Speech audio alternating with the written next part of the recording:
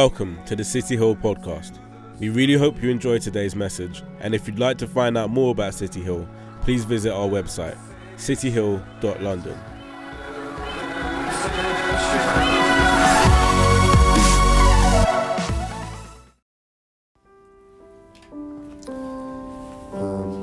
As we draw this series to a close, I just wanted to do a quick recap of the first week when we looked at Abraham and how his life was just filled with this absolute void of not having a child, not having an heir, and how he cried out to God, and God kind of showed him the stars in the sky and said, one day your descendants are going to be as numerous as this. And he said that your descendants for 400 years are going to be sojourners. 400 years they're going to have a place that's not their own. They're going to be traveling through this land and they're going to be oppressed. They're going to go through all of this. And then Abraham lives the rest of his life completely believing in that word. Years later, after his wife Sarah dies, he buries her, and as he's talking to the Hittites asking for land, he's saying, I'm a sojourner in these lands. He completely embodied it. He completely embraced the word that God had given to him. And then the 400 years comes to its conclusion, and they've come to the end of being oppressed. And you read through the rest of Genesis and up to Exodus how that all plays out and what happens. And in chapter 6 of Exodus, you read God speaking to Moses, and he's saying, I will also establish my covenant with them to give them the land of Canaan, to which they have lived as sojourners. Moreover, I have heard the groaning of the people of Israel, whom the Egyptians hold as slaves, and I have remembered my covenant. 400 years have passed. I think so often you and I, we go through a bit of a really rough time in life, sometimes an incredibly rough time, sometimes a really difficult time. And sometimes the thing that happens is we kind of forget. We kind of forget the word that God's spoken. We kind of forget the thing he says for us, because let's be real. No one wants to hear from... If any of you are going through something right now and you were talking to God, the last thing you want to hear is, hey, in 400 years time, I've got you, bro. 400 years, bro. Don't worry, I've got this. I'm not going to be here in 400 years.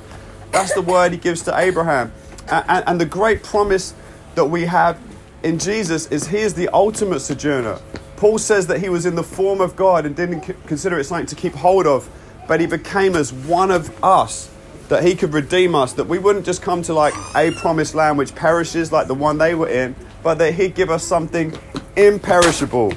He calls us to be like him, and he calls us to go, you know what, I'm not going to spend my whole life just stacking up stuff that is completely meaningless, but I'm going to live the life of a sojourner that is invested in a dream that goes beyond the reach of what is just humanly in front of me. That is the sojourner in God's eyes. That is the sojourner. When Jesus came and died on a cross, he didn't just die for the people right there in front of him in the mix. He died for people throughout all space and time.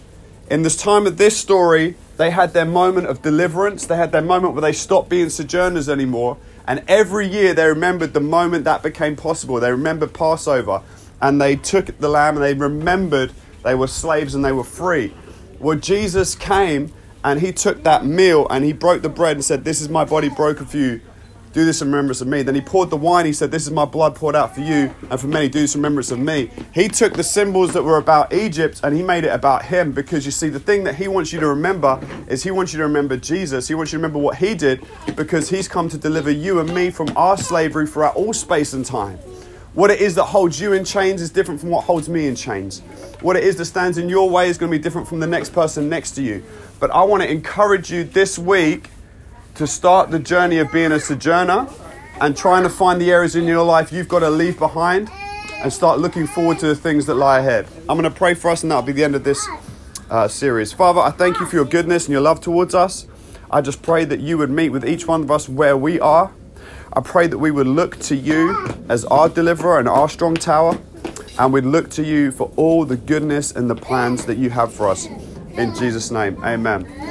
So next week we start a new series. It's Christmas, so we're going to be starting to get into some Christmas vibes, but we're also going to be a little bit childish. So, hey, Jesus introduced himself as Emmanuel, God with us. So the series next month is Among Us. So we're going to be looking at the game Among Us that kids love so much. We're going to be looking at things about Jesus that are sus. And we're going to be finding out who he is and discovering for ourselves and exploring. And who knows, one of the weeks we might actually play a role-play version of Among Us. I've played it with the kids at my school in role-play, not the game of the computer, it's too old for them, and it's a lot of fun. So the next couple of weeks, we're going to have a good time. Hey, I want to encourage you, get reading the nativity story in the Bible and start trying to see what sus things you can see about Jesus that makes you think that he's the imposter, that he's not from around these parts, because let's be honest, he's not. And we'll collaborate and share on those things in the next couple of weeks.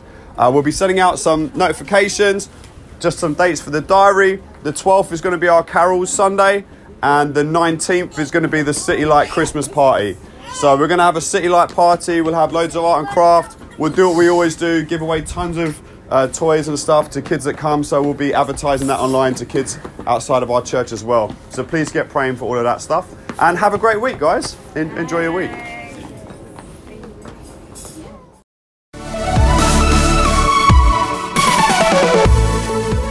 We really hope you enjoyed today's message. And if you'd like to find out more about City Hill, please visit our website, cityhill.london. We are the light.